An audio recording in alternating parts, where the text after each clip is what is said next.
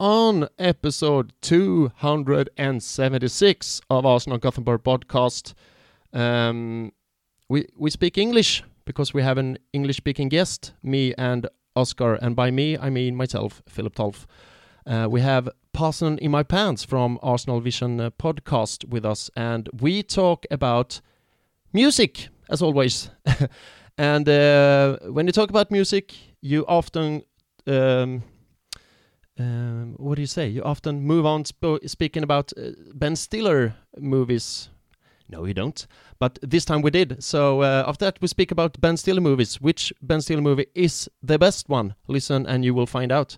Then we speak about Paul and his why he became an Arsenal supporter and his favorite players throughout the years.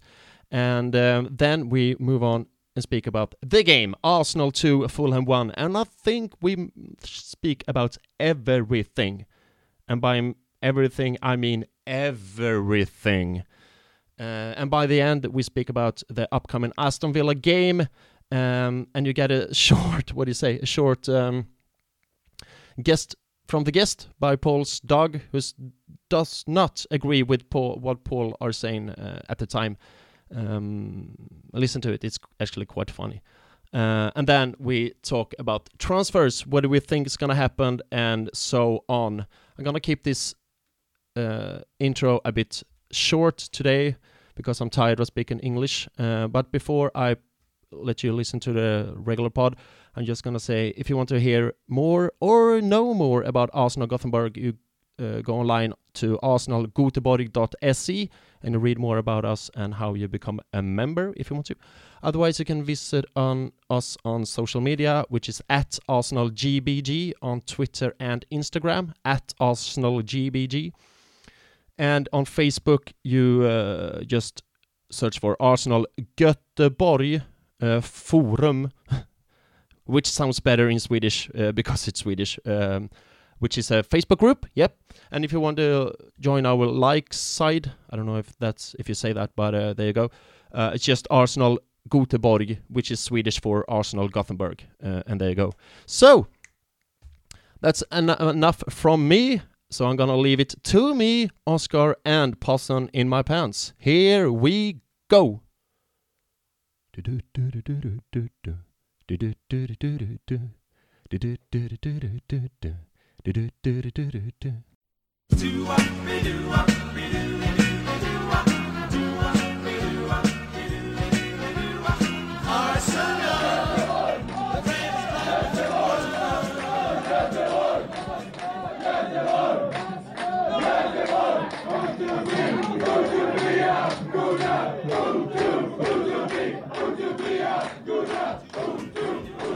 Hello, and welcome to Arsenal Gothenburg podcast, a podcast for Arsenal fans by Arsenal fans to Arsenal fans. My name is Philip Tolf, and today in English, and I'm gonna tell you why in a couple of minutes' time. But first, let me introduce my friend and colleague, co-worker, Oscar. Hello, Oscar. How are you this evening? Hello, Philip. I'm good. It's good to be back. It's good winning games and enjoying that. I have to say, this feels so weird speaking to English to each other, right? It feels like we're playing a role in a theater. We're playing charades. It feels weird, but it's for a good reason. So we just have to get used to it, right? Yeah, I'm quite comfortable speaking in English now, to be honest. Yeah, me too, but just speaking to you in English. I get what you mean. Yeah. But anyways, the reason why we speak English and playing theater is because our guest is English or wait a second, we'll come to that later. He speaks English. He's Paul Cassidy from Arsenal Vision podcast, most known as Passion in My Pants. Hello, Pass. Woohoo! Yes, there you go. Yes, I was hoping for that one. Thank you very much. How are you, Pass? I'm great. I'm very excited. I can hear that. I'm looking forward to being huge in Sweden. Well, not to disappoint you anyways, but I think you already are kind of huge in Sweden. But you can get huge-er, if you know what I mean. I want to be the guy from my podcast who is just dominating Sweden. the airwaves. So Yep. excited to be here. And I think Sweden are ready for you. But before we moving on, I said, we are speaking English because we have an English guest, and I kind of corrected myself, and I was like, no, it's Irish, no, America. Where I'm are you Irish. from? Is my first question to you. Yeah, Dublin, Ireland. Lived there for my first 24 years ago. Then lived in England for about 6 years, and then moved to the United States, mostly Chicago area, for the next 20. I don't know, 27, 28 years. So you live in Chicago I'm old. right now. Yeah. My favorite singer I'm in ever is Chicago from today. Chicago. Can I guess who? No. A singer from Pearl Jam, Eddie Vedder. Oh yeah. Yeah, he's from Eddie. Chicago. Yeah. Do you know him? No. I do not know Eddie. All right. It's like I when mean, you're... I know. Sorry. Well, I know Pearl Jam, Yeah. and I know Eddie Vedder, but I've never met him. If that's what you meant. Yeah, that's exactly what I meant. Because that's the thing being Swede and, going abroad and you meet and a guy meet you and say, oh, you're from Sweden. I have another mate from Sweden. Do you know him? Well, it's basically 10 million people in Sweden, so the chances are pretty small I know him. But what's his name? So I kind of did the same thing to you now, right now. But anyhow, how are you, Paul? Doing great. How can any Arsenal supporter worth his salt not be doing great at the moment? If you're not doing great now, you will never be doing great. And that's the thing, right? You gotta, absorb it while you can, right? Yep. Yep. Perfect. Oscar. I thought it was. Do you remember? Have you seen the All or Nothing? Yeah. Yep. Series.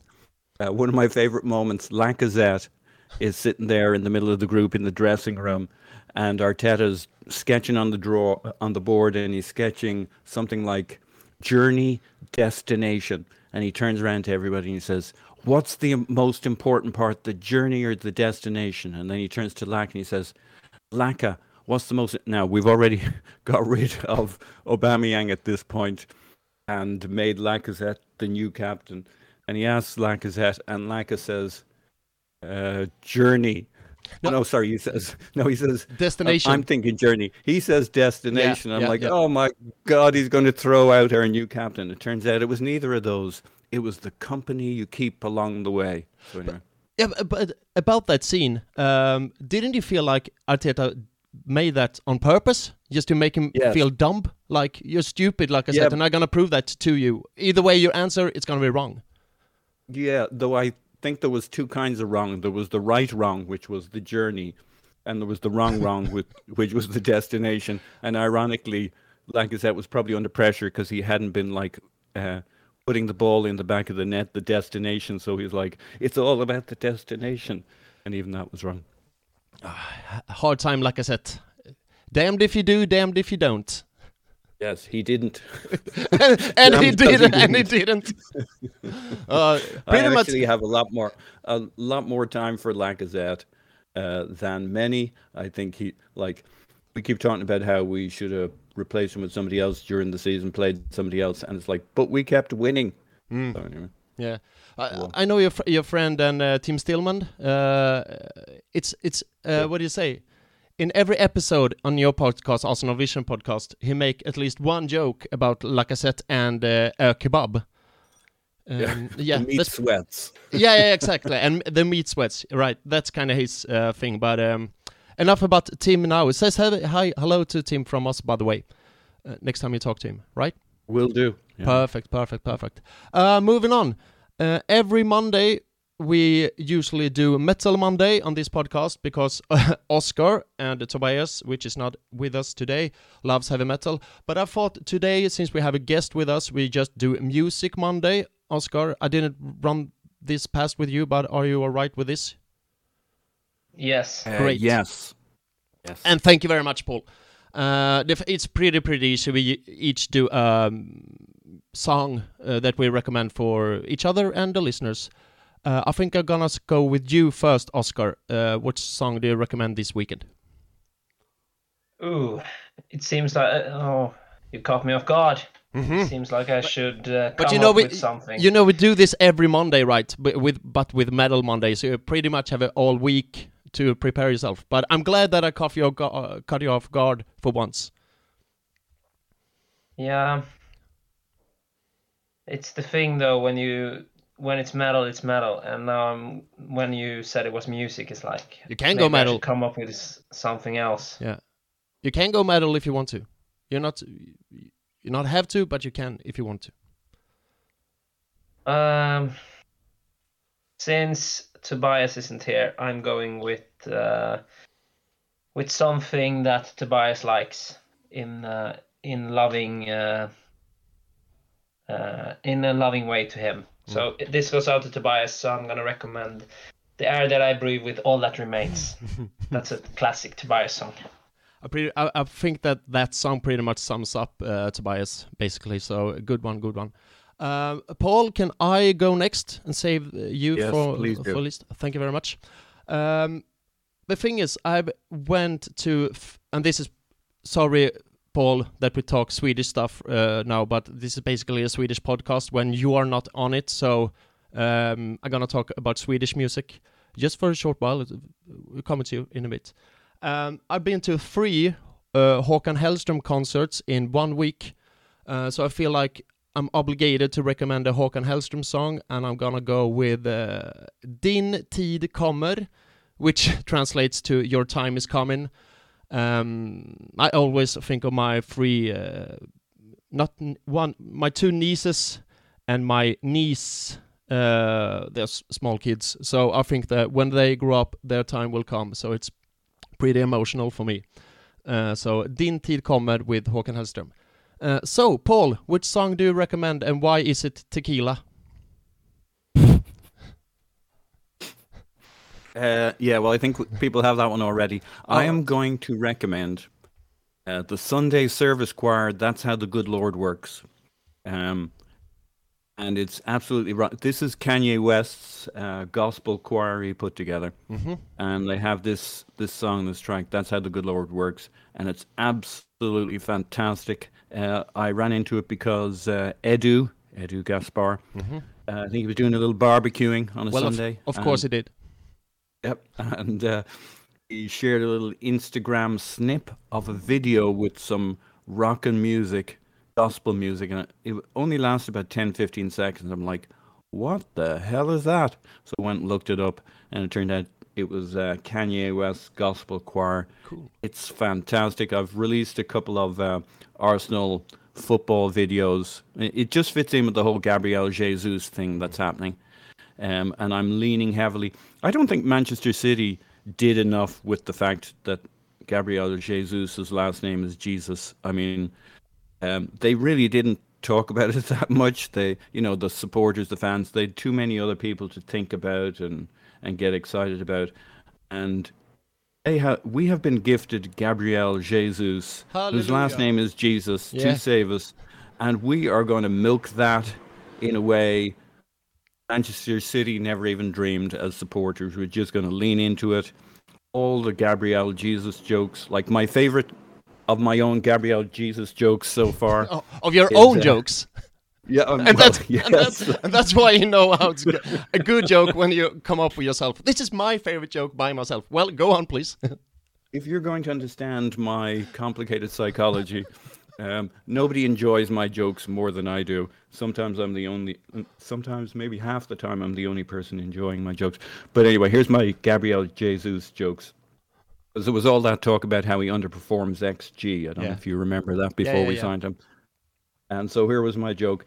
How can you say he underperforms XG? He fed 10,000 with 5 loaves and 7 fishes.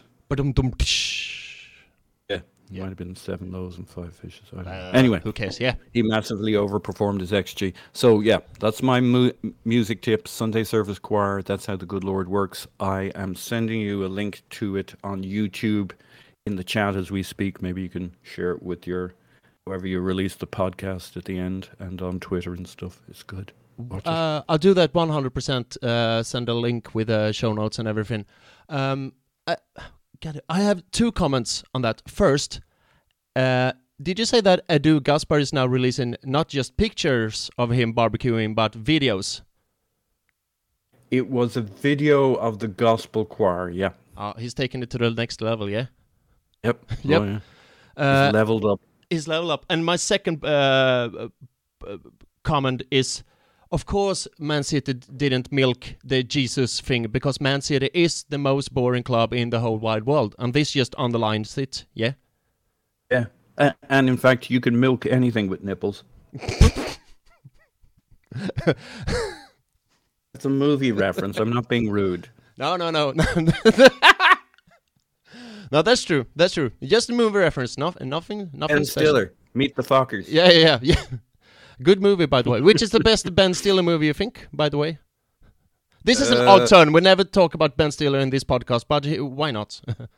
Maybe there's something about Mary. Because that was a genre breaker. Yeah, it sure was. It was a new genre that many imitated afterwards. I'm a huge fan of dodgeball, so I have to say dodgeball. I think it's freaking funny. Yeah. Yeah. All right. Enough about that. Moving on, and we're gonna move on talking about you, Paul, even more. Jesus. And yeah. Jesus plays for Arsenal. Now we're gonna talk about you, not Jesus. I can do this all night, man. I can do this all night. Please don't. No, I won't. I save the Jesus jokes for you and Tim. So we gotta get to know you as an Arsenal fan, me and Oscar and our listeners. We have a couple of questions for you, which we'll hope sum up you as an Arsenal fan. Sounds good? Sounds cool? Yeah. Oh, great. Yeah. Oscar, can I start? Sure. Great. We're gonna start with just a basic question, so we just get the facts right. What's your name? Oh, Paul Cassidy. Yes. It would be pretty embarrassing if I call you the wrong name until like 15 minutes into the pod, but I got that right, so check. You can call me Paz, Paul, whatever. Whatever, call me whatever. Okay, great. Oscar. Yeah, so I'm gonna ask you, what got you into Arsenal? Is it like many Irish people? Was there a Irish player maybe that got you into Arsenal? Not originally, but it that consolidated it towards the. So I started watching. When I was 7, Arsenal won the FA Cup, 1971. Jesus Christ, you know, I didn't know this was a thing, but in my school, everybody was like, "Oh, what team do you support?" And I'm like, I had never really thought about it, but I just watched the FA Cup final, which was super exciting, and I was very excited about these Arsenal lads, and I'm like, Arsenal. So once you pick a team, you can't. Well, I guess a few people were sliding around picking different teams, but they were picking United. Leeds was big at the time. A few for Chelsea. Nobody picked Spurs. That's ridiculous. Actually, they were probably okay around that time, but they weren't great. So I picked United. Jesus Christ! I picked Arsenal. Paul, what did you just say? I was just fooling with you. Yeah. We're awake. We're awake. We can hear you. You're on the case. So yeah, that was 71. They won it again in 79, and by 79, there's a bunch of Irish players in the team. Liam Brady was. He was kind of the Cesc Fabregas of that era. Like, he was just, everything ticked through him. He was the number 7. He was a left footer. He was from Dublin. And he was sex, drugs, and rock and roll on a football pitch. He was great. And so that really fomented and fermented my passion for the team, my fever. Fomented and fermented my fever for the team. And yeah, that's what really kind of bedded it in. The thing about living in Ireland, though, and probably England at the time, is they didn't really show a lot. They didn't show the league. If your team was in the FA Cup, you're in luck. In the 80s, if your team was in Europe, you were in luck. So it was actually pretty hard to follow a team on a week-to-week basis. The FA Cup would come around and you'd be like, oh shit, Arsenal's in it. We're in the semis. We're in the final. So I would like, to be honest, as a kid, I wasn't a super active football fan because you just couldn't watch it. There was match of the day, still early days prototype of match of the day on a Saturday night, but like it was mostly teams I didn't care about, and yeah. So it took when I was very young, I was into Arsenal. Then I was interested in girls and hanging out with my buddies, and then I came back to the football in more fully and became much more invested in the club when I was a little older again. So I maybe have a little unusual pattern. It wasn't really my teens that I was super excited about Arsenal, because you just couldn't watch them. I loved football, World Cup, European Cup, European club games, loved all that. But you'd rarely see your team, and Arsenal wasn't huge in Europe at the time. You mentioned Liam Brady earlier, so that got me wondering: is he your favorite player throughout the years, or which player is it throughout the years, and which is your favorite players in the current squad? Yeah. So of the early days, it's not even close. It's Liam Brady. Of later days, Cesc Fabregas. I mean, obviously there's Thierry Henry and Bergkamp, but they're almost too iconic for me. Yeah. And again, I was living in the US, so you weren't seeing it week in, week out, game in, game out. And so I didn't have the same. I mean, obviously, my favorite player in one sense, as a player for the club, would be Thierry Henry. But the one I have the connection to, like a personal favorite, would be Cesc. I know he left in unfortunate terms, but I'm very good at forgiving. I'm very good at compartmentalizing footballers. I understand it's a short career, a short life in football. There's ups and downs. There's lots of pressures. How they view the fans and how we view them is not the same thing, and I don't expect it to be. Liam Brady left. Cesc Fabregas left. But like, I'm a big enough man to get my head around it. Yeah. Cesc and Liam Brady would be my two standout players. And in the current squad, then? Yeah. Everyone. Well, it is a problem. Yeah. Like Odegaard, for sure. Jesus, I think. Like, Jesus is the most transformational player we have signed in a decade and a half. Not because he's the best player, he might be, but in terms of how he's transforming the team and those around him and everything that's going on, absolutely huge. Bigger than Alexis Sanchez for me. Now, time will tell. Would you say, sorry to cut across you, but would you say that the Jesus signing is basically like the Dennis Bergkamp signing? Because I wasn't a fan back then. I started to support Arsenal in '98, so I can't speak for my own experience, but when you heard people talk about it, like your friend, like Tim always talks about it, but like Bergkamp, when he signed, from overnight, it was Arsenal to the Arsenal, if you know what I mean. It's basically the same with Jesus, I think. Like like you said, it comes in. I think there's a real parallel there. Yeah, it's a little different a little different in that it was Bergkamp first and the others followed. And in many ways, we have some of the younger pieces. He's still first in a sense because he's at his peak years and they aren't yet. So from a peak standpoint, they are still arriving. But the pieces that make us transformational is plugging in a Jesus and Zinchenko. That those are connectors that bring everybody into it, or that raise a level, or set a standard, or set an expectation. And I think he's phenomenal. So, in answer to your initial question, like I've got like you can't not love Saka.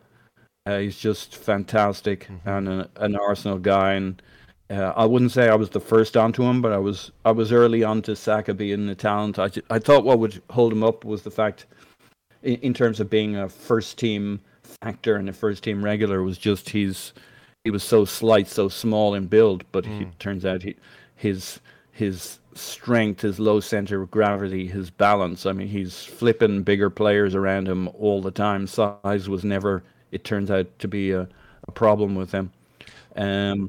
So yeah, and now Saliba, a late entrant. He is absolutely fantastic. I mean, obviously we've known what he was doing in France, but you want to see it translate. I emotionally didn't invest too much in Saliba because I felt there was something wonky there in terms of the relationship with the club, but it turns out that might all have been pretty good, at least over the last 12 months, and now that he's here. Like, there's 4 or 5 players I'd be heavily invested. I love Zinchenko. Holy crap, he's fantastic. Yeah. A footballer and a guy. Yeah. There he was running on the pitch, and the stewards, Arsenal stewards, are dragging him off because he looks so ordinary. Like, the most wonderful thing about Zinchenko is that he's all that and the most ordinary-looking, non-athletic guy in the ground, such that the stewards, even though he's wearing Arsenal training-ish kit, can't recognize their own player. It's funny. Yeah, we're gonna talk about that later, obviously. But that's when I saw that, I was like, "Who the fuck was that? Was that Zinchenko running on the pitch? What? Kevin De Bruyne? What's he doing in there? In the Arsenal gear. Have we signed Kevin De Bruyne? No. Is that a 12-year-old dude? No, not. It had to be Zinchenko. I was mind fuck basically because I couldn't realize that it was him. But when I saw the replay and everything, it just, my love grows for him every day basically. I said it on our latest pod, but in Swedish. I think it's basically my favorite player now, and it's just played. He has played 3 games and one on the what do you say? Not on the bench, but out injured basically. So, but even then, I love him. I love him. But enough about me. Oscar, next question. Yes, I thought we might go with something more different. So everyone knows you do the Arsenal Vision podcast, but what got you into the podcast world, and when did you start with podcasts? Probably like 5 years ago we started the podcast. How did we get on it? We were on Twitter. Me and Elliot were always arguing on Twitter. A lot. We did not see anything the same way. Wow, I'm shocked.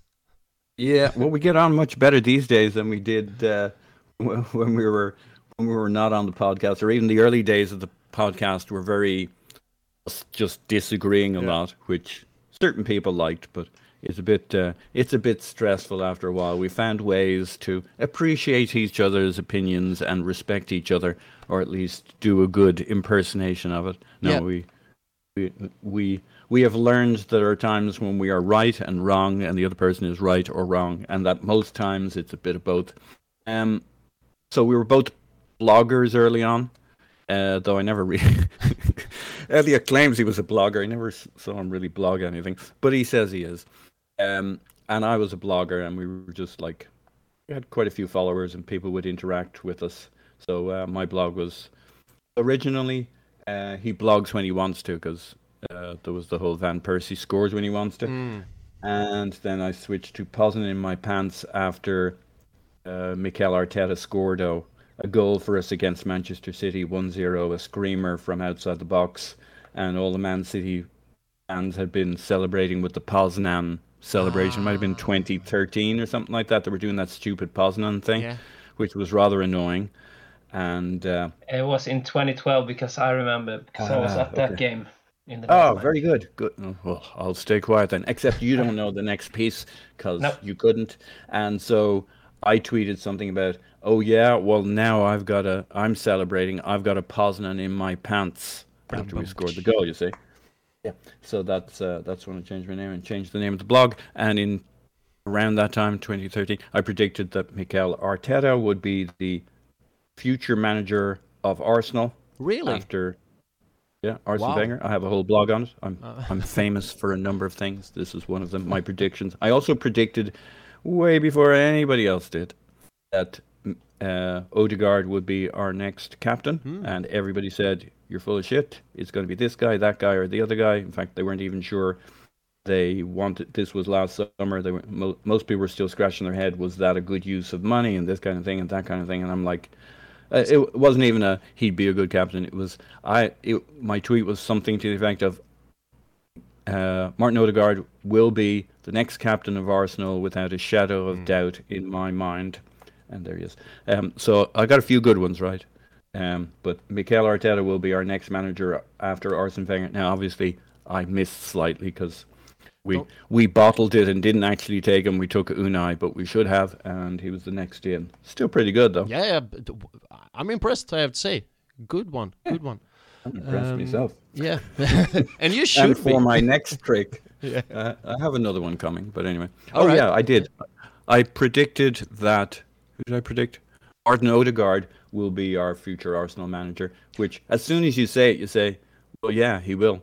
Yeah. But he's quite young, though, 23, 24, so it's going to take like 10, 15 years. But 18 years, I calculated. Yep. But a long But he bet will be. is still a bet, if you know what I mean. Yep. Yep. He will be. All right, last question. And I'm going to use this question as a segue to the chat we're going to have about Arsenal Fulham. So, Paul, you live in Chicago, as you mentioned, right? Mm-hmm. We had this thing on this podcast a couple of episodes now where we talk about different way to experience a game. For example, you can experience a game. For me, this weekend, for example, I was at the Håkan Hellström concert when the game was on. So I had to like shut all my phone down and everything down. Went to the concert, went to sleep, and then the day after, I saw the rewatch, so to speak, if you know what I mean. Yeah. Did you know the results? No, I didn't, and that's the thing. Good man. That's the first time in my life that I, didn't know the result. Otherwise, you get, what do you say? Sometimes you stumble upon it. Either that way or either this way. But it's this nerve-wracking when you know that the result is there, but you're not looking. It's worse than watching it live, I think, because you know you could do something about it to put yourself out of your misery. Yeah. And we're gonna go on to this, but after Mitrovic goal, I was like, fuck it, I'm just gonna Google the result, and there you go. But you coward. Yeah, I know, but I stay calm. Like, no, I'm gonna run this. I'm gonna see this one out, if you know what I mean. I'm gonna focus. You went the full emotional spectrum. Yeah. But anyways, and we talked about a couple of pods ago. Maybe it was last pod. Oscar, when you watched the game without sound because you was at a party, but you still wanted to watch the game, so you watched the game without sound and blah blah blah blah blah blah blah. So I'm gonna use this question as a segue. Like I said.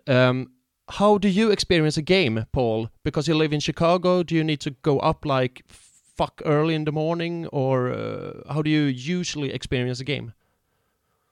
It's usually not too bad. Sometimes it's a 6:30 start, 6:30 a.m. Mm-hmm. Usually it's 9 or 11:30. I like the hour before the game. Arsenal have, on the .com have started doing. They've got Adrian Clark there before the game. He's normally pretty good to get some good insights as to Arsenal and the opposition. So I like to listen to him. I kind of stay off Twitter because it's just fucking nuts.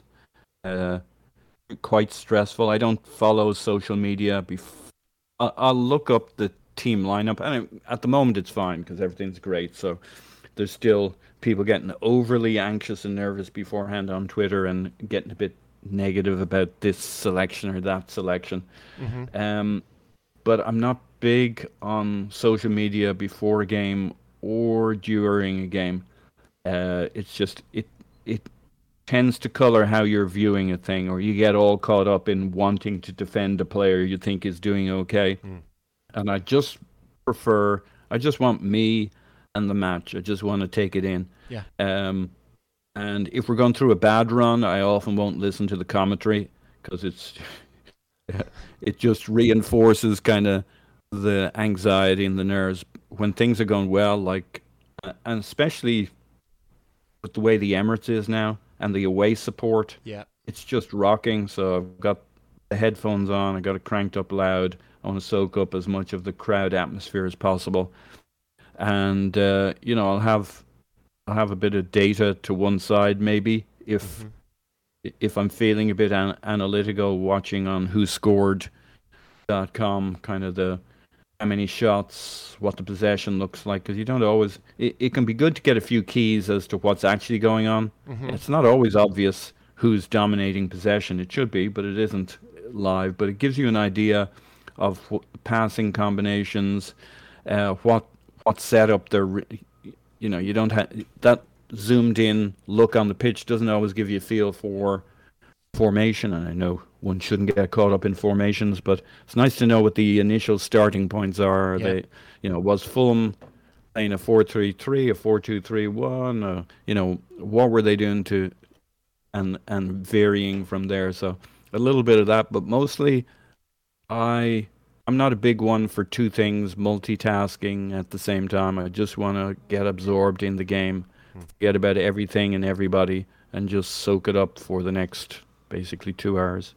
And that's basically how I do it, because if you go online on Twitter or something after the game, you can see how people tweet like for every single thing that happens through a game. And I was like, do you even experience the game now when you tweet about every little thing happening all the time?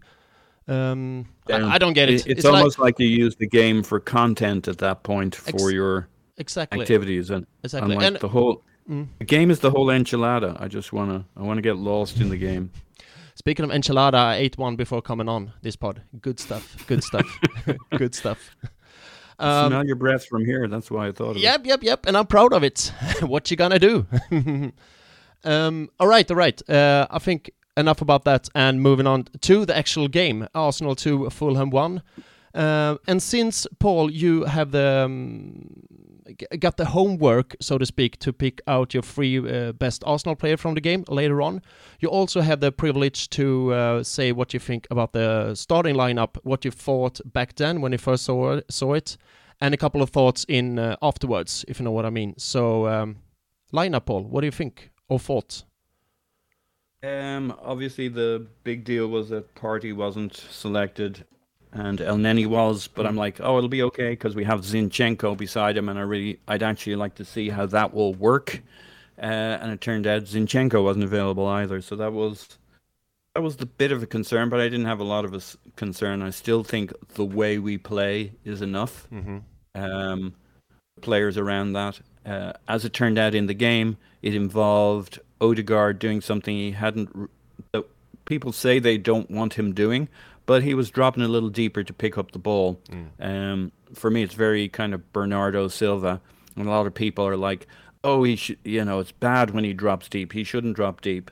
And I'm like, he should. He should when it's needed, and it's absolutely fine because when you drop from upfield to downfield, you're the free man. You're what El Neni's looking for. So we also had Tierney, obviously, doing an impersonation of the Zinchenko left back role. So that was, I wouldn't say I was concerned. I would have preferred to see Partey and Zinchenko. I'm a big Tierney fan, but there's no getting away from Zinchenko absolutely fitting the style of play we're moving to, the positional play. The freedom he takes, the intelligence he uses to move around the different positions he takes up, fullback, left, central midfield, moving forward into the left 8, sometimes moving to the right of Partey because that's where the space is. Yeah. And it's a thing of beauty watching not just that he does it, the intelligence of when he makes those choices. He just knows it's local intelligence. Arteta doesn't need to tell him to do that. No. He knows where to go. He knows where to be. He has the playbook. He has the roadmap. He has the plan. There's 3-4 players on the pitch who have the picture, the vision, and like it's Odegaard, it's Saka, it's Zinchenko. It's 1 or 2 other players who really have the picture of how we play. I think probably Jesus. Yeah. Either that or he just, he has a random position generator where he goes up, drops deep, he goes to the right, he goes to the left, and he basically keeps shuffling the deck. But maybe it's because he has the map. Maybe. And I don't assume that of many players. It's only a couple of players who really have the picture. Yeah. Funny thing you mentioned Zinchenko and his role, because when I first saw the lineup, obviously I saw Kieran Tierney, and my first thought was, and I know that you talked about this in Arsenal Vision earlier today, but I have to say I thought it as well. So great minds think alike, maybe. My first thought was, is he gonna handle the Zinchenko role, or he's gonna just play Kieran Tierney role? Go up and down his left flank. But I have to say, I was surprised that he kind of played a Zinchenko role, right? He was more central than he usually was, or is. And that surprised me, I had to say. What do you say? Yeah, no, I think he very much fitted into the tucking into midfield thing. It would be a fairly significant departure to how we played in the first 3 games. Kieran Tierney trains like a madman. So I am absolutely sure he's determined to be able to play that role to the best of his ability and do his best to match Zinchenko when he comes in field. It'll never be you'll never be able to do it to the strength of Zinchenko. Zinchenko's right up there almost with Cancella in his ability to kind of free ball the fullback into a roving midfielder. Like if Tierney plays the Tierney game, then he's much more vertical. Yep. And that impacts on where Martinelli plays, which impacts on where Xhaka plays. Because if Martinelli moves into kind of that space that the middle 8 takes, then Xhaka has to drop deeper. So for Tierney to play Tierney style changes at least 3-4 different relationships. And the left-hand side had been our most productive and busiest side of the pitch, as it hasn't been certainly for all of last season. The poetry came from our right-hand side, the prose from the left last season, and this season it's been the other way around. Yeah. All the poetry has been on the left with Zinchenko, Xhaka, Martinelli, and Gabriel Jesus has been spending most of his time visiting that side to connect. And this game it flipped, like the brilliance came on the right-hand side. So there was already something of a change, but we kept our structure, and just like the brilliance, the poetry came on the right-hand side. Odegaard and Saka, the ESP levels between those guys was off the charts. They were both brilliant early on. Odegaard obviously elevated himself throughout the game, and just there's not even a debate on who the player of the game was. That performance is the top performance Odegaard's ever put out for us, even ahead of the West Ham 3-3 game. It was just absolutely sublime. Everything he did was on another level, twice the speed of anybody else. His vision, and he scored the breakthrough goal by it was a classic, let's grab the game by the scruff of the neck. Saka, they went for it. Smack the ball, you get your deflection, no problems, no issues. Yeah, and that's the thing about the goal. Let's fast forward to it, because earlier in the game, I have written down in my notes, and I was kind of frustrating, like, he was always tried a difficult pass, if you know what I mean. And sometimes if you're like, well, shoot! What the fuck are you doing? You're open in goal. Shoot for once. It was once or two or maybe 3 times in the first half.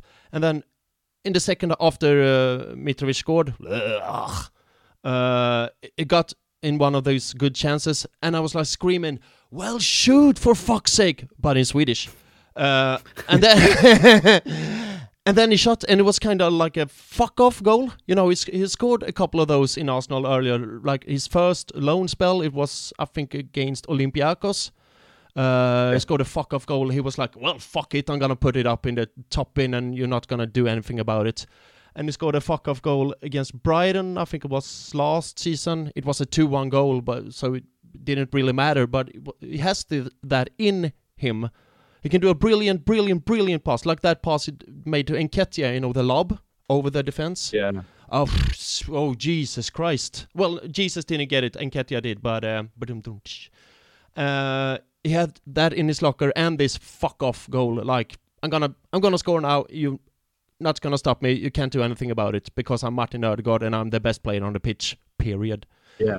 I think what was decisive in the deflection was the early decision, the quick decision to take the shot. It wasn't like one of those where he weighed up the options. It was a fast counter.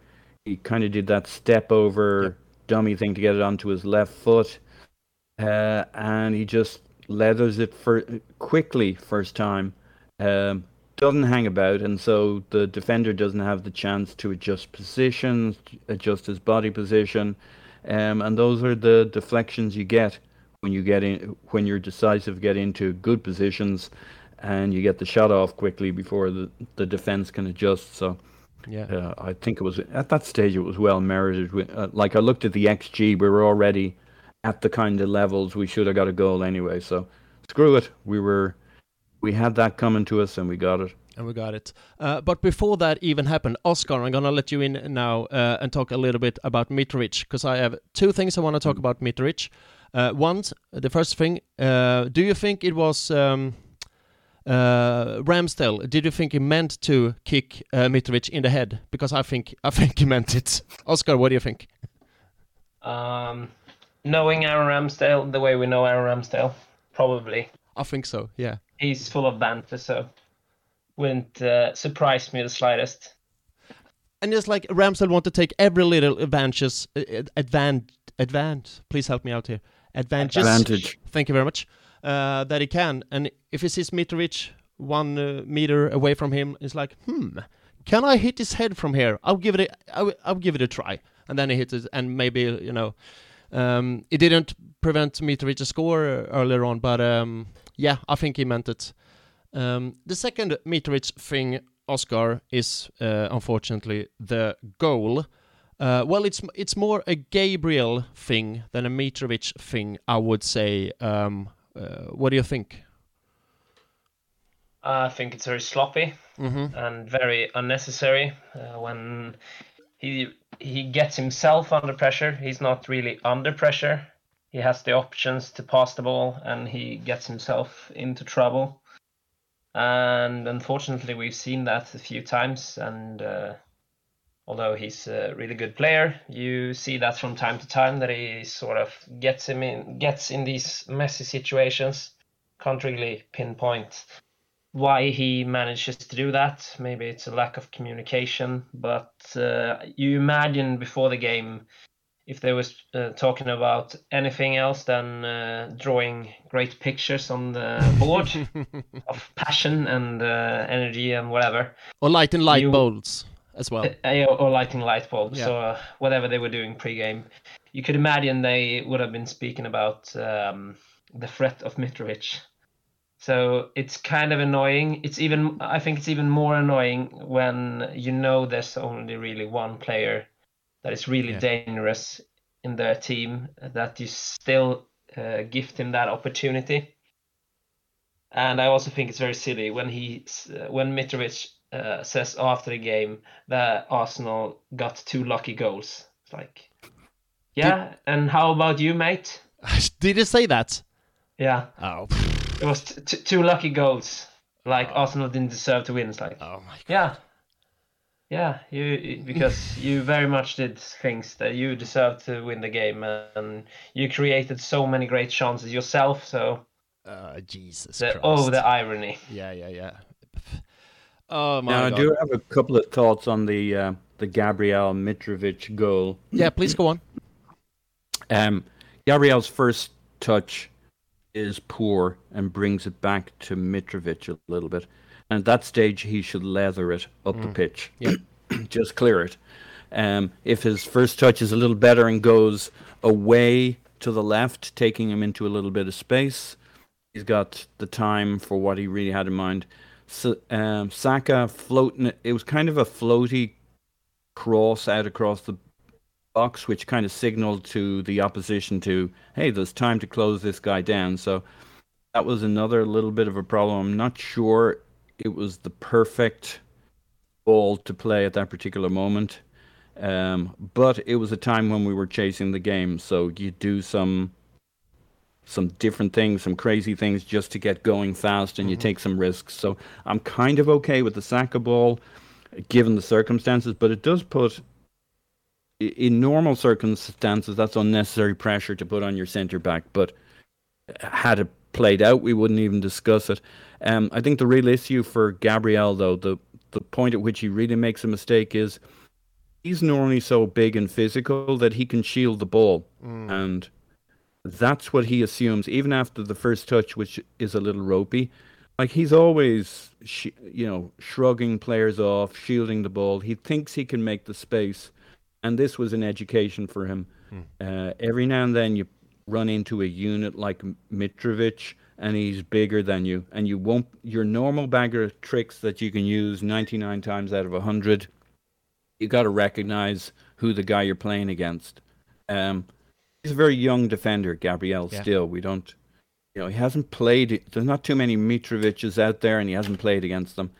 And he'll come away from this thinking, there are times you don't try and shield the ball in your box with a guy who's simply bigger than you. And there was a couple of times, I don't like using the term bullied with our own players, but he got bullied for crosses in the box once or twice with Mitrovic. And sometimes, occasionally, that's just going to happen. You're going to be overmanned, outmanned and outgunned, and you need to play smart, not strong. But 99 times out of 100, he can overpower whoever he's marking. So this was new territory for him, and he got the call wrong, and stuff happens. But it was a redemption arc, and he got down the other end.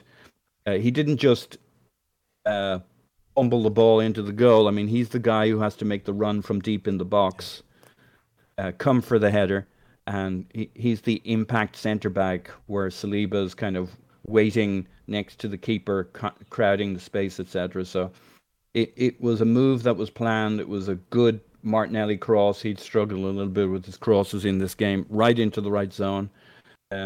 Leno did his little bit, but I'm delighted he didn't just manage to poke it in the net. It was a move they were working on, and however you get in the net in the end is another matter.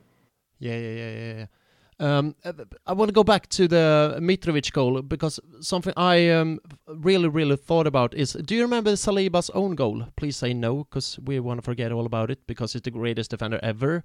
I do remember. Oh, you do remember. But I do assume that you do remember the audience reacting to it, right?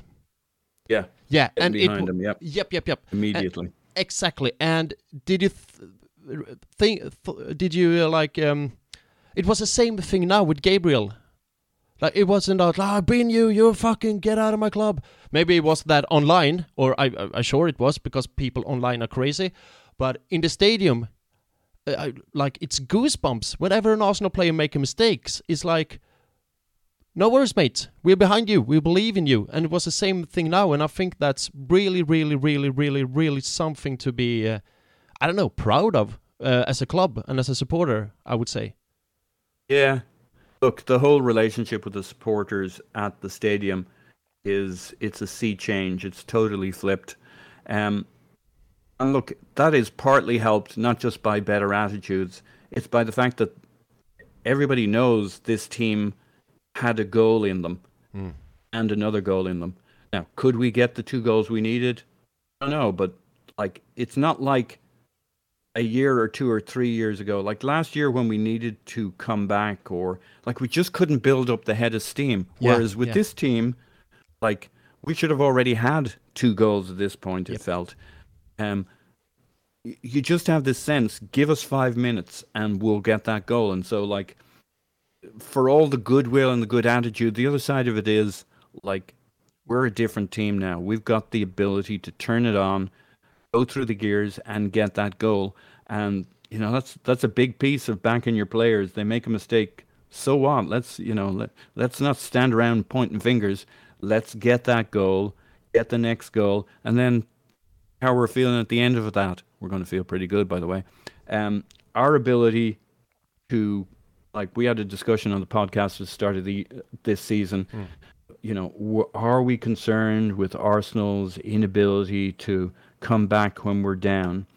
And my feeling on that was 2 parts. Firstly, part of the reason we struggled last year coming from behind is because it rarely happened that we were behind. So often we got the first goal.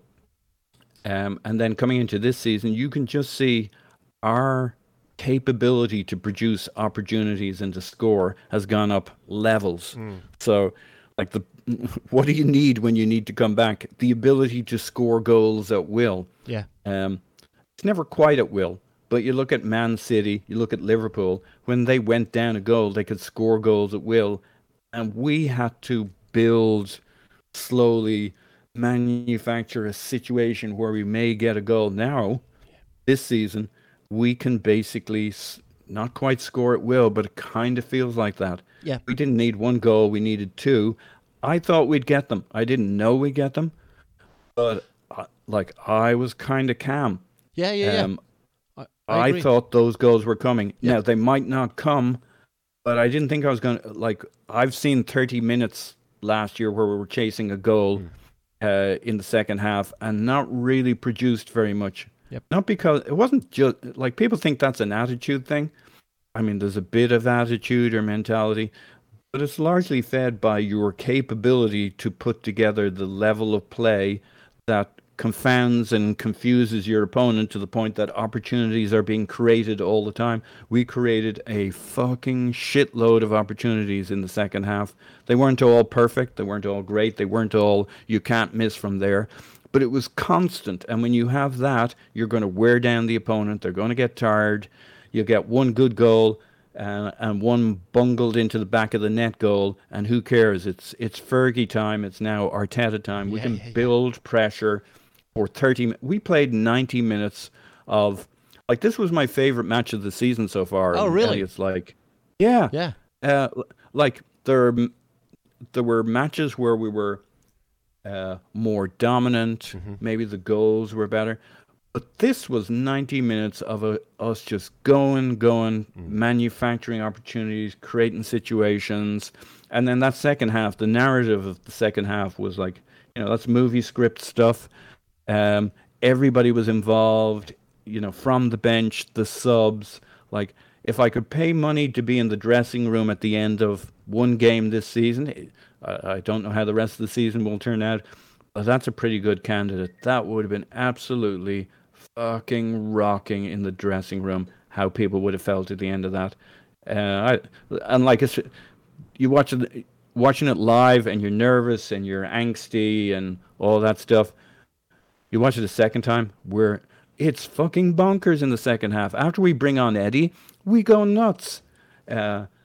Eddie, Saka, Martinelli, Gabriel Jesus, Odegaard, they're all over the place, doing everything, swapping positions, filling in at left back, filling in at right back, weaving all over the place. Saka's the left 8 one moment, the right 8, the right wing, the right fullback.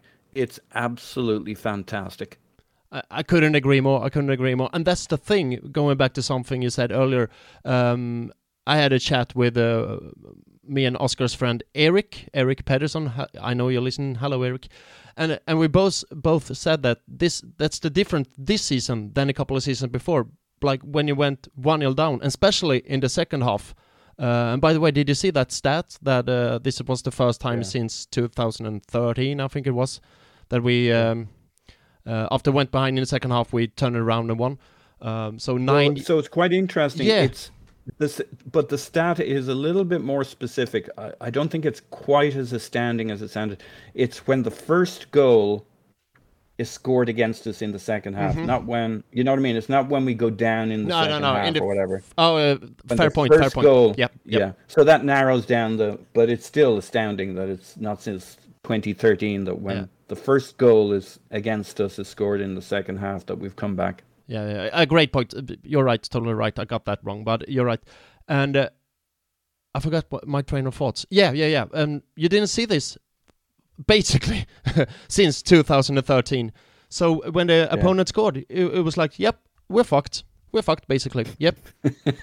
But now this season, it is partly the ability to generate opportunities, right? It's not just, let's have a poor attitude. We might have had a less than perfect attitude to it, but it's probably rooted in the fact that we don't really believe we can create the chances because we kind of can't. No, but there's a difference this season because you have the quality on the pitch, you have the right attitude, which Arteta goes on about. You have the audience behind you, and you had like you said, in the second half after Nketiah went on, it was mayhem, wasn't it? Yeah. It was like, the attacking thing front, was we have left the front, bench center, now, left right? front. Yeah.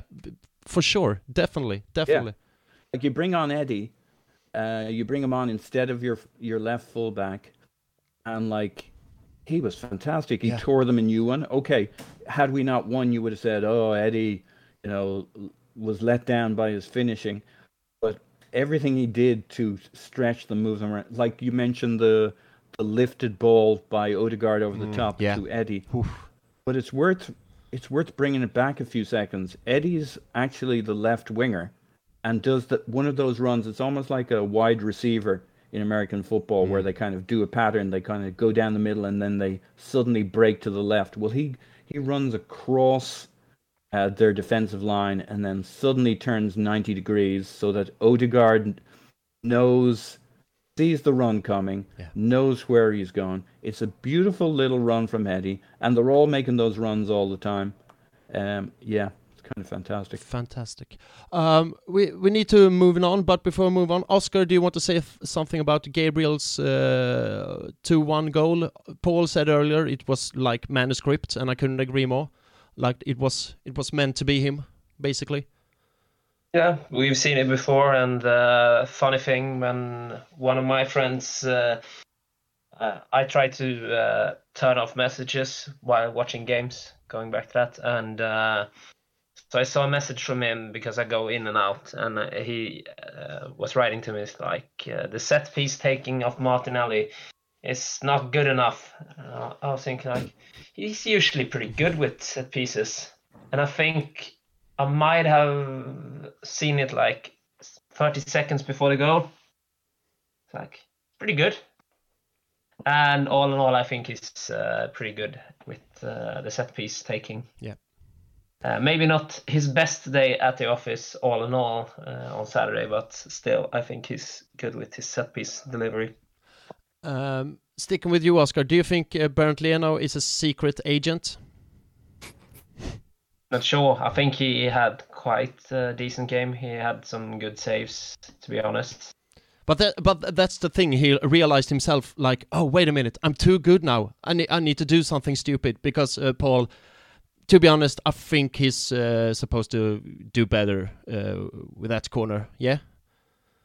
Yeah, as James said on the Arscast, once a gooner, always a gooner. He remembered at the last moment. Yeah. Like, I kind of get why he came for it. Like, he does us a big favor, but like, it's tough being a goalkeeper. You don't exactly know where the ball's coming down. Sometimes you just go for it. I don't think it ends up being a mistake, and a very impactful mistake. But I don't think it's nuts what he did or anything. It just went horribly wrong. Yeah, he's very well. Not for us, it wasn't horribly wrong for him, but not for us. Yeah. All right, moving on. We are in the part of the podcast, or the segment in the podcast, I would say, player of the season. And Oscar, I would. Do you mind read the rules to Paul and how to do it? Because now, Paul, is the time when you pick out your 3 best players from the game. Oscar, can you please enlighten us? Yeah. So basically, it's the segment of the podcast where we, or the guest in this case, or sometimes one of the guys in the panels, pick their 3 best players of the game, and the third best player gets 1 point, the second best player gets 2 points, and the best player gets 3 points. And we also like to do it with a little bit of a motivation on why that's the order of the players you choose.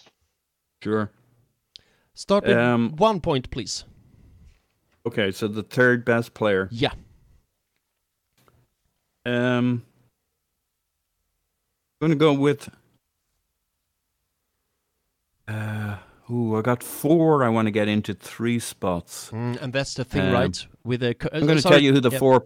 I'm going to tell you who the 4 players are. Saliba, Martinelli, who was bad at crosses, but actually fantastic in the second half. Yeah. Martinelli, Eddie, and Odegaard. So All right. uh, Not Ben White. no. No? I think Saliba, like Ben White was great and all, but Saliba was fantastic. I'm going to go with Saliba for third. Oh, for 1 point, Saliba, yeah? Yep. Perfect. Yep. And why? His level of calm, pulling the strings, you know, there's an additional burden on the guys pulling the strings around El Neni because El Neni's basically tempo and continuity and shoveled it out to people in better positions looking up the pitch to pick out the passes, and that's his game, and I'm fine with that for most games. A lot of people freak out that he's not doing the Thomas Partey stuff, but if you're Saliba, you're fine with that. Just give me the simple ball, predictably, safely where I want it, and that's El Neni simplifies the game so that other people know there's a ball coming their way, and that's fine. I think Saliba's carries, his passing, his rhythm. Gabriel's a very good passer, but he not as smooth. The pace on it isn't always just right. Saliba will make a line for himself up the pitch by stepping to one side. Can't really be pressured by opponents. He just handles his whole area. He has the VVD thing. Yeah.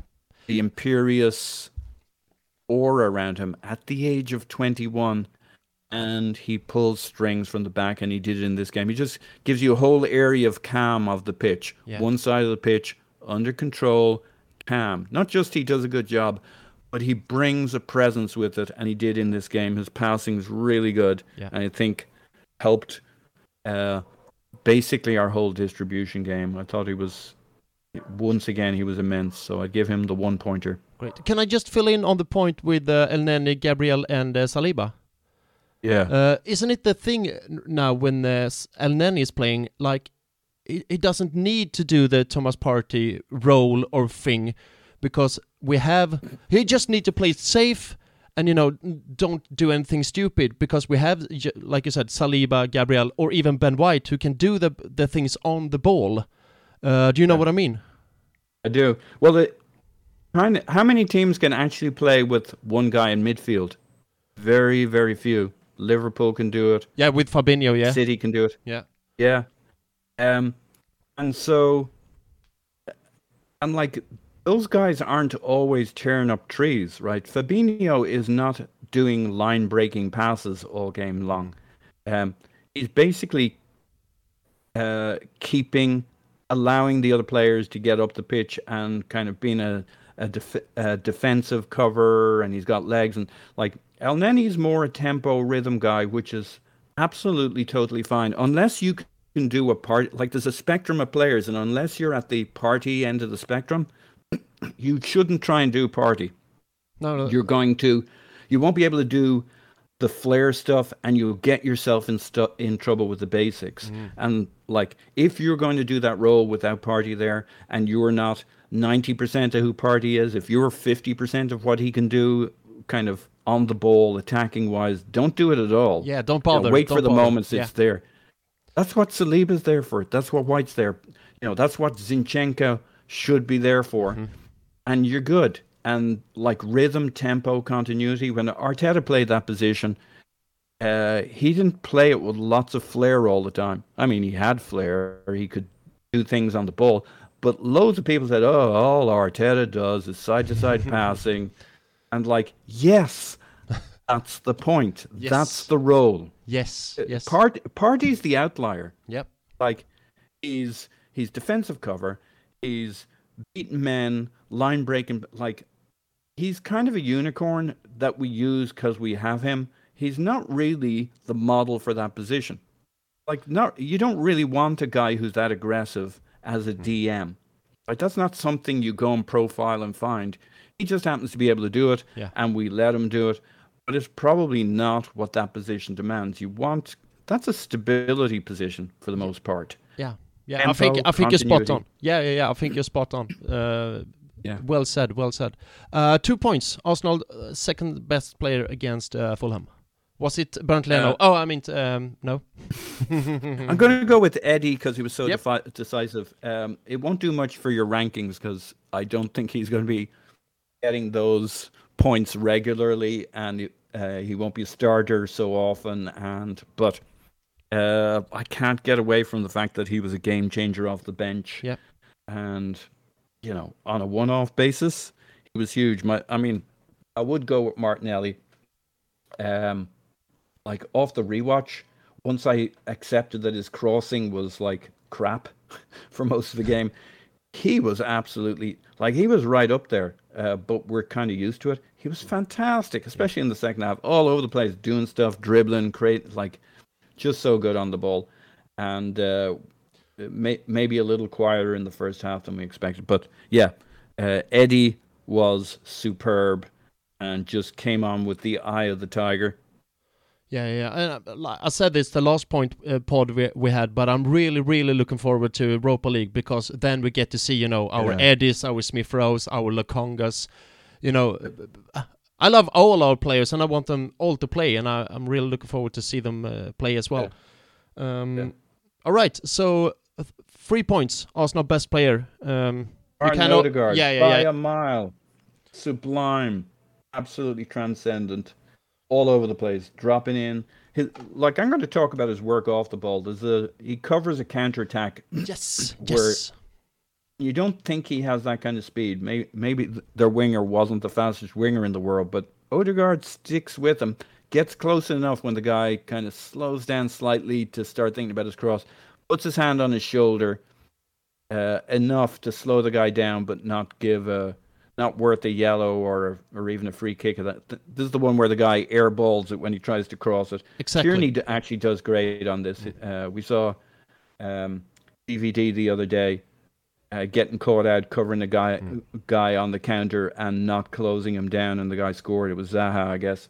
And Tierney does really good to cover cross while cutting out the guy's option of a pass across the box. But this was about Odegaard and his work off the ball, his pressing, his tackles, his recoveries. There's stats out there for his performance in this game.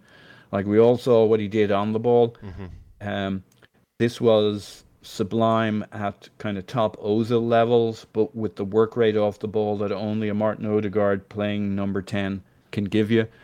He was his pressing energy, his leadership on the press, the physicality, urging on players, the soft factors stuff. He's not the shouty captain that Xhaka can give us and that we need, but he's the captain that goes up to Gabriel after he scores his first goal, goes to the guy and says, that one was for you, right? Get your head out of your ass. Let's go. Let's get this second goal. And he's a young guy growing into that role. He's going to become much more presidential, much more captain-like in the next. Making him captain probably came a year or two earlier than really suits him. Yeah. But he so much looks the part, so much stands the part when interviewed, when presenting himself and the club. And he's going to grow into that role on the pitch. And performances like that establish you. He made us tick, and he was the smartest guy in the room. And his connection with Saka was absolutely ESP. Yeah. I have 2 comments on that. First comment about his track back, where the guy kicks a hole in the air. And you can laugh about that. Ha ha, he's shit, he kicks in the air. Ha ha ha, he misses the ball. But the thing is, that's really, really, really, really good defending. Odegaard is just following, stands, and wait him out. Do you know what I mean? So it feels like the Fulham play is just panicking. It's like, I can't do anything. Just panics and kicks in a hole in the air. And you can laugh about that, like I said, but it's really, really good defending. Yeah, and I sure did as well, mate. And the second thing is, I think this game was, what do you say? Leadership by performance. Do you know what I mean when I say that? Yeah. By example, yeah. Yeah, by example. Thank you.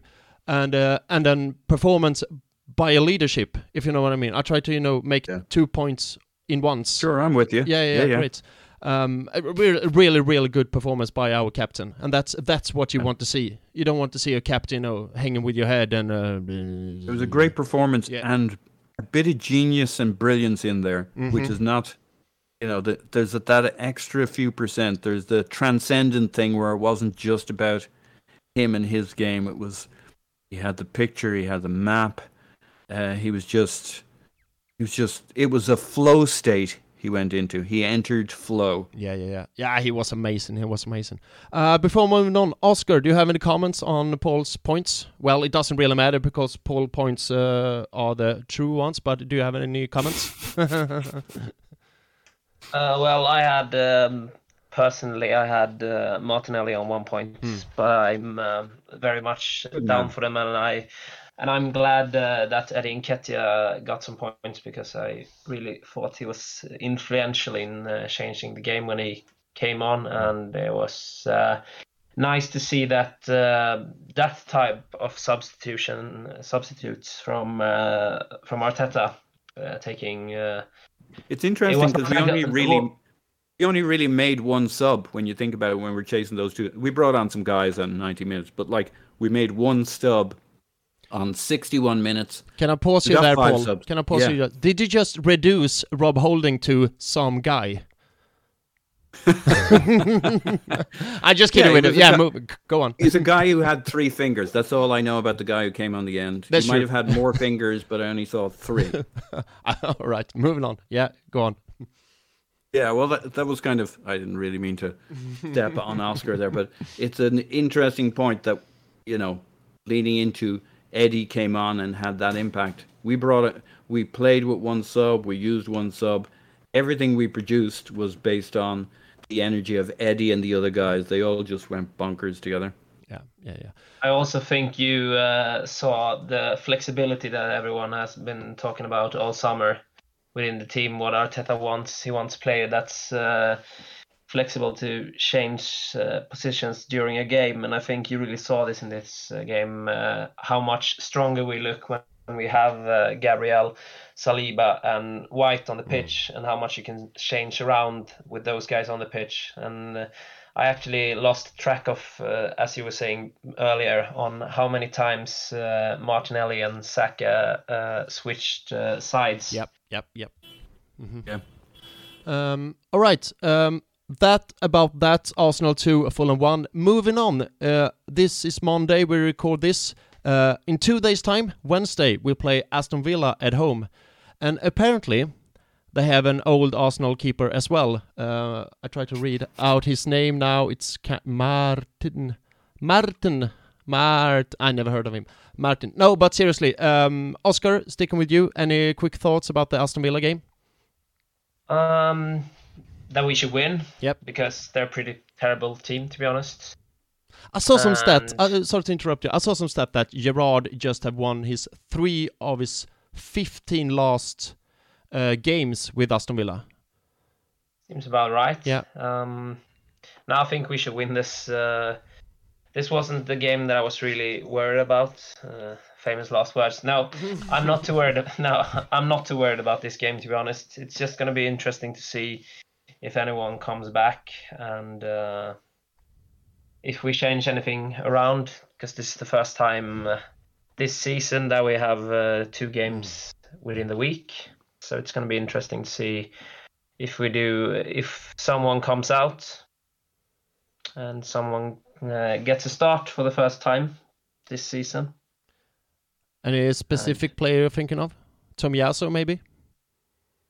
Yeah, I think I would like to see him start, and maybe because I don't see any rush in, like you don't have to start Martinelli or Saka every game. It's good to like. Wait, what?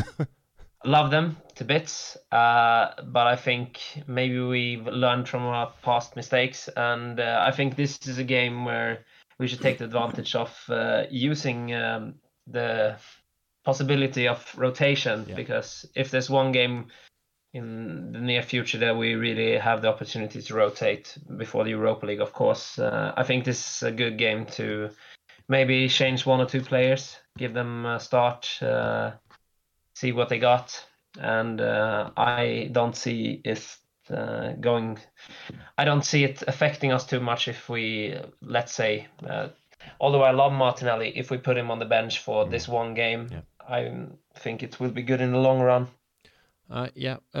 Paul, any quick thoughts about the Aston Villa game?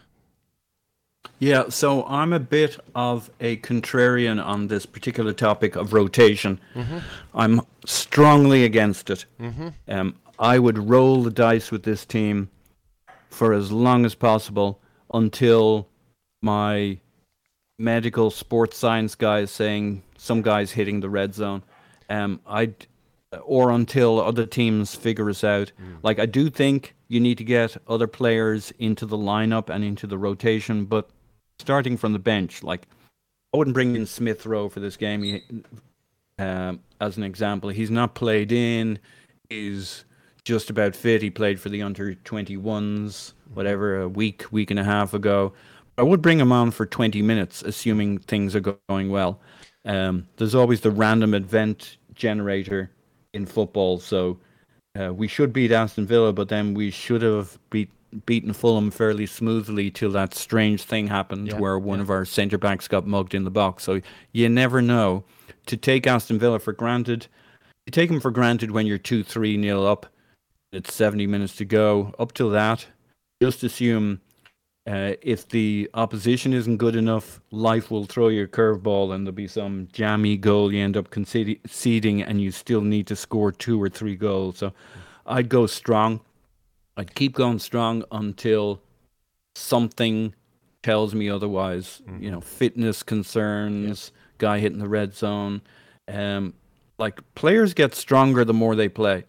I'm a bit influenced by the fact that I've done a bit of running in my life.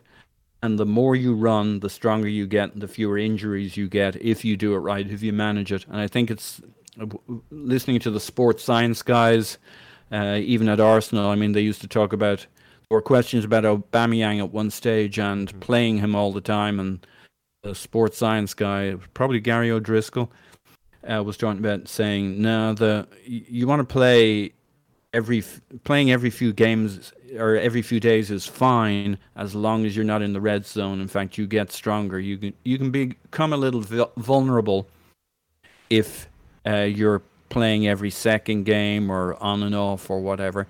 Can actually open up the opportunities for injuries. So I'm not saying it has to be one thing or the other, but if the players are, we've got a vibe, we start fast, we have this understanding, we're setting a marker for what each game should look like. It's 4 in a row now. Yeah. We need, by my calculation, looking back over the last 5-6 seasons, you need 23 wins to be pretty damn sure you're getting top 4. We've got 4.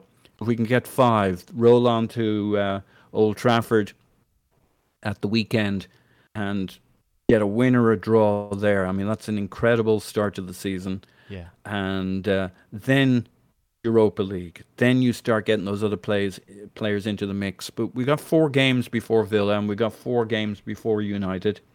I think it should be okay unless there's something specific with any particular player. And like, who do you drop? Do you drop Ben White? No. Or Tomiyasu? No. Then it's like, White's then wondering where's his position. Hang on, I gave up my centre back spot to do you a favour over here at fullback, and now I'm out. As soon as you start thinking who do you drop, you raise all sorts of questions. So I'd put those questions off till there's Europa League games. So at least. Whoa. Yeah. He strongly disagreed that one. Your dog. He strongly disagree with you now. Yeah, my dog Klaus isn't quite sure about that. But I think I'd Klaus, you don't cut across me. You get time to make your own point. Yeah, tell him he can be guest next time. Tell him he can be I have guest to next deal with this stuff all the time. It's very frustrating. Yeah. So I just once you have Europa League, you have a bone to throw. Nice one, mate. Yeah, a little dog analogy. You have a bone to throw to whoever's getting left out, and at the moment, you kind of don't. So I don't know who you drop. It'd be a little harsh on anybody right now. That's true. Now, it's not really dropping, you're rotating, I get all that, but I just say roll with it. But that's one thing about rotation this season when you have 5 subs. Like you said, you can rotate more from the bench. You know what I mean? Use your 5 subs more or quote-unquote better. Sure. my thoughts about Villa game. I just speaking about this goalkeeper Martins. I just saw a meme today, with death, with the Arsenal logo on it. Go door to door. First he knocks on Leno, slaughter him, and now he knocks on Martinez's door. So I was about to say I hope we slaughter Martinez as well, but I'm not sure that I'm gonna say that. So and now I said it. So I just help me out here, Paul. You always say crazy stuff and come back from it. How do I do? I don't know. I think you're screwed here. I think Fuck. you're drowning, and I'm not throwing you a line. Jesus, I went 1 hour and 20 minutes, and now I just fucked it up in the end. Typical I don't me. want to be that guy who jumps in the water, swims out to you, and then you push me under the water. I drown, and you float back into the shore. I'm not. You're on your own, pal. Oh, all right. So close. Well, I hope that we win. If I sum it up that way. How we win, I don't really care. Just that we win. Before we let you go, Paul, we'll talk to you a long time now. But one last point before I let you go. The transfer window is soon closing.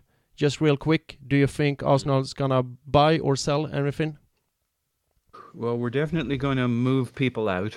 There's a couple still to go, obviously. Mhm. Your Bellerins, your Ainsley, Maitland-Nileses. So, yeah, we'll sell or loan.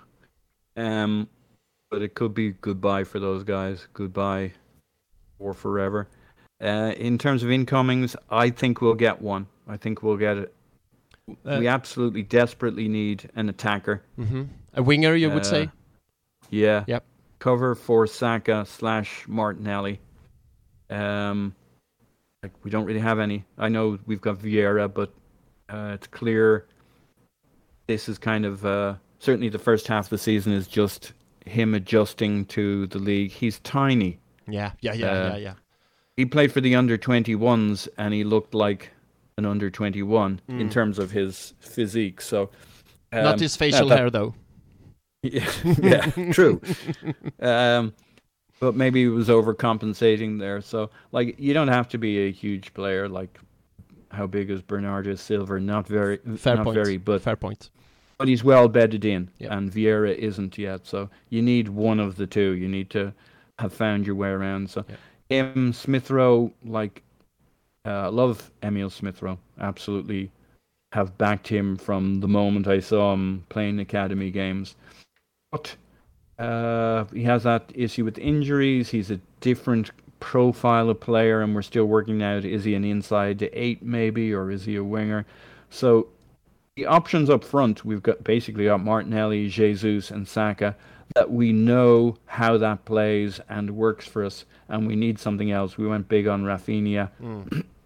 Pedro Neto would be wonderful, and they want a lot more money. Maybe they're asking a lot more money because they know we're desperate and desperately interested. So I would think a Pedro Neto or something like that will come in. Yeah. James from the Arscast today said he wasn't actually getting the vibes that we were on the case. Well, we're probably on plenty cases, but we weren't super close at the moment. So All right. it'll be a kind of a deadline day fast deal for somebody. Yeah. Oscar, quick thoughts? Do you have anything to add on that? I saw that we were linked with Clive's favorite player today. Oh. The Ukrainian Zaka. guy. That, Vieira. Zaha. The Ukrainian guy, yeah. I'm not even going to try to pronounce that name. The Ukrainian guy from Shakhtar Donetsk. I saw we were linked to him today. Yeah. If only we knew somebody who might know him. Who could that be? Well, all right. I imagine we will get someone in and offload a few people. Great. Can I make a quick commercial before we let you go, Paul? Sure. Yeah, if I'm not going to say anything about transfers this podcast, but if people want to talk me about transfers, they're going to listen to Arsenal Malmö's live pod this Thursday. And guess who's going to be guest in that one? Me. So I'm going to save all my transfer talk into that podcast. So I'm going to zip it for now. So listen to Arsenal Malmö's live podcast on Thursday, and you will hear me talk all about it. And by then you will know what have happened as well. Because Yes, true. And yes. And I can say this happened and that happened, and I think this is good and this is not good, and I will have all rights. It's just stupid to say anything about transfer before you know it. That's my policy. Paul, thank you very much. We kept you way too long. Thank you very much for being guest in our podcast tonight. An absolute pleasure. I hope people enjoyed it. My waffle, my chat. So. I sure they did. If you want to hear more with Paul, just follow him on Twitter @Posnan in my pants, or listen to Arsenal Vision podcast. Can I just say Arsenal Vision podcast? Because the full name is Arsenal Vision Post-Match podcast, but you do more stuff than just post-matched stuff. So Arsenal Vision podcast, if that's all right with you, if I don't offend you. No. Oh, yes. That's great. Perfect. Listen to that one. It's way better than our pod, even though we try our best. We're terrible at Swedish. That's what's holding us back. Yeah, and that's our strength. So if you want to listen to Swedish podcasts, that's our podcast you should listen to. Well, once again, Paul, we're working on it, though. Yeah. We're working on a specialist podcast for Sweden in Swedish. We're coming for you. Oh shit. Well, as long as you not can pronounce Kim Källström the right way, so I'm not gonna feel threatened. Kim Källström. Yeah, that's Kim Källström. You know him as Kim. That's really good, to be honest. Yeah. Oh, yeah. You know him as Kim Källström, but he's last quick question. Did you see Freddie when he played in Chicago? I did not. All right. That was a short time though, but he played in Chicago. Yeah. No, I did not. Okay. All right. Oscar, thank you very much to you as well. Thank you. And the biggest thank you to all guys listen to this. Thank you very much and have a nice week, and we hear each other next Monday. Have a good week. To be a gooner.